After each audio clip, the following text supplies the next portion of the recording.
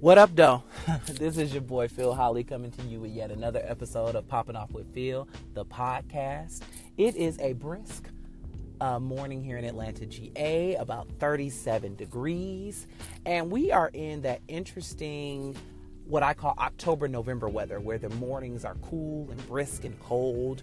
But by midday, you're shedding layers because it's 72 degrees, which is what it will be today. Traveling up 85 North, headed to work.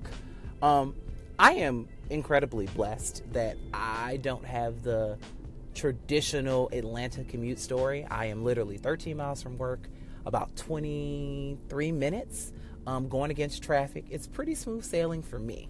But, you know, I like the whole idea of you riding along with me and me providing the soundtrack for your morning, whether you're getting ready for school or getting ready for work. I'm here. Micro content, 15 to 20 minutes of your time to get your day started, to hopefully inspire you, to make you laugh, to make you smile, maybe even make you cry, but most importantly, make you think. I have literally been raking my brain trying to figure out what this week's podcast was going to be about, because it's interesting that I have an idea of what I want to talk about, or an episode in May. I have an idea for an episode in June.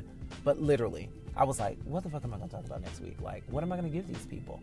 And I started off with this whole, it was really like faith versus fear, the genesis. But I want you to know that the pendulum of content is going to swing far and wide, from episodes like last week to pure ratchet nonsense, because I feel like all of that's part of the culture, and all something that I should address, and all something that you're probably interested to hear what I think and feel about. So sit back, buckle your seatbelts. It's going to be a very interesting ride. Not bumpy, but definitely exhilarating.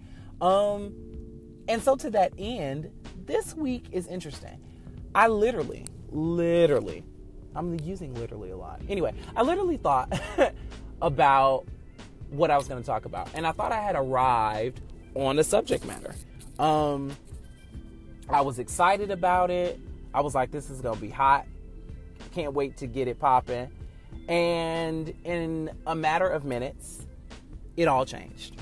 And I think that is the interesting thing about podcasting, or that I'm finding, and about inspiration, that it comes to you when you least expect it. And it is definitely one of those things that you can't plan for.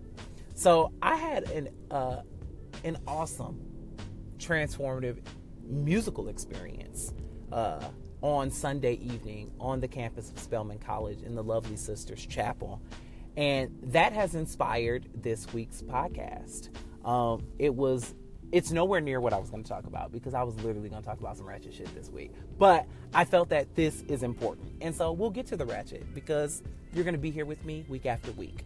Thank you to all those individuals who have subscribed and or shared and or reached out to me just to lend your support. Anchor told me this morning that I had about 41 people who listened last week. And so that's super exciting. My hope is to double that this week, and just to continue to go forward. I'm not going to put any pressure on myself. Like, what will be. But I'm really looking forward to hearing from you guys. And Anchor has a really cool platform that allows you to record messages. So you can definitely send me your thoughts, what you think, how you feel, any suggestions. I'm open for it, because you guys are literally my co-host. This show, as all shows in terms of podcasting or anything that is put out there for public consumption, would not be anything without the listeners. So you, as my co-host, I'm looking to you to help me curate this show. But anyway, enough about that. Let's get into the episode. So in May of 2017, August of 2017, the lovely, yet inspiring, yet beautiful Congresswoman Maxine Waters gave us a gem. It set social media ablaze, and all she uttered were 3 simple words: reclaiming my time. And you know what that says to me? Reclaiming my time is cut the bullshit. Don't patronize me. Don't feed me nonsense. Get to the point. And it's so empowering that it was retweeted and it was reposted. It was repurposed into songs and dance and all types of things. Because it as a person of color, I think we oftentimes are in situations where we're like, literally, you're wasting my time and I want it all back. And so it gave me a episode idea. And this episode is entitled Reclaiming Our Narrative. You know, it's interesting. People of color, we have such interesting stories. And they're so unique. And the unfortunate thing is many times our stories are told by people who don't look anything like us. And those are the stories that are big business. They're sold to Hollywood. They are the basis of television programming. They are the basis of Broadway shows. They are the thesis of albums and all types of creative projects. But, you know, as my grandmother would say, and I'm sure many of your grandmothers would say the same thing, it's better when you get it from the horse's mouth. So my thought process in reclaiming our narrative or where I'm going with this is that we as people of color have added so much to the greater society, the greater community. Like, this motherfucker wouldn't spend on his axis without us. And so we have to be intentional about telling our stories. We have to be intentional about using the resources that are available to us to express our creative spirits. And it can't be reactionary. We can't just tell our stories in response to not being booked, not being hired, not being taken seriously. And oftentimes the genesis of our art is solely based on not being recognized by this establishment that pretty much drives what's being seen, what's being viewed, what's being consumed. So I don't get a job and as a writer, and so I write my own show and I produce it on YouTube with my own money. Or I don't get the gig as the lead singer, so I create my own one-woman show. And I'm just saying that those are all wonderful, but we need to get to the place where we create because we're dope and our voices need to be heard and things need to be told from our perspective, from the people who are actually living these stories of depression and defeat and death and excitement and happiness and joy, because it means something. Because our stories don't just change lives, they save lives. We've saved this world. And so I think we just need to get that out there. So my purpose, or the purpose of this podcast, is literally just speaking to my creatives, my brothers and sisters out there, to let you know that there are so many people who are thirsting for us and what we have to bring. And we just have to put it out there. And once we start to have those conversations, we realize that there are people who not only need it, but they want it and are willing to help in any way that they can. They're willing to lend their talents and their voice and their ideas to your project. Interesting story. A couple of weeks ago, I was on Facebook and I was like, hey, listen, I'm looking for dope artists, producers, writers, who've created music where they're just looking for a voice. I'm willing to lend my voice. It would be a wonderful experience for myself, and it would give their work life. Excuse me. And from that, my uncle, who's a jazz musician out of Chicago, Illinois, hit me up and was like, hey, dude, like, why didn't you just call me? And I was like, well, you're an instrumentalist. I didn't think you really did the vocal music thing. And he was like, well, do you write lyric? And I was like, I'm going to be quite honest. I fancy myself more of a Whitney Houston type, where you give me the song, I go lay the track, and bam. I'm not really the Mariah Carey, where I'm writing and producing and in the booth. That's a joke. But anyway, he was like, so you don't write lyric? And I was like, I don't. And he was like, well, that doesn't matter. He said, I know you love Whitney Houston. What are artists you love. Like, what type of music would you want to create? What type of artist would you want to be? And I was like, well, I love Anita Baker. I love Stevie Wonder. I love Donny Hathaway. These are all artists who I've been likened to, or people have, picked up similarities in our voicings. And he was like, so a male Anita Baker. He was like, okay, give me some time. I've been looking for some inspiration. There's some things I need to get together. I need to fix some equipment. I need to tweak some equipment. I need to get some new equipment. And I've been looking for a reason to do this. You're my reason. Give me a couple of weeks. Dope collaboration. And no less with my uncle. I remember traveling to Chicago as a kid and wanting to listen to jazz music because it just put me in the mood. Chicago speaks jazz to me. I don't know what that is, but he's there and I wanted to listen to jazz music the whole way there because it just made me feel closer to him. And to be in a space now where I respect his artistry and he obviously respects mine, where we could actually collab on something, like, that's super dope. And I'm excited for the prospect of what it could be. And so I'm just saying that to say the project or the program that I attended at Spelman College on Sunday was one curated by Janina Burnett. She is a 2000 graduate of Spelman College and currently an opera singer as well as doing musical theater in New York City. And she brought to Spelman a concert entitled I, To Sing America, an artistic lament for the fallen. It incorporated guest artist Kenneth Overton, who's a baritone, James Davis Jr., who's a tenor and a pianist, who's also a Morehouse graduate, and Rashad Moore, who's an orator and speaker, also a graduate of Morehouse College. And they put together and curated this wonderful program with wonderful music. A lot of it is poetry set to music, poetry by African Americans, or writings by African Americans set to music, and other soliloquies and personal statements in poetry that Janina herself has written that were all incorporated into this beautifully crafted program that literally talks about the plight of being an African American man, woman, boy, girl, child in our current space.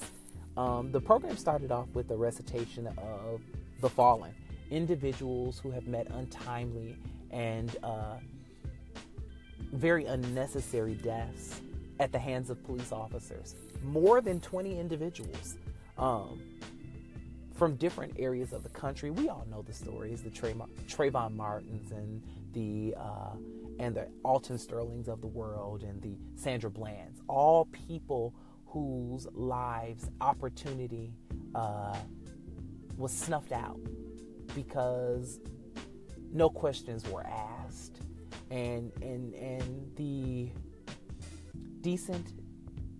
decency and respect that you give to all people, or that all people are entitled to, or at least should be, was taken from these individuals. And so that really pierced me.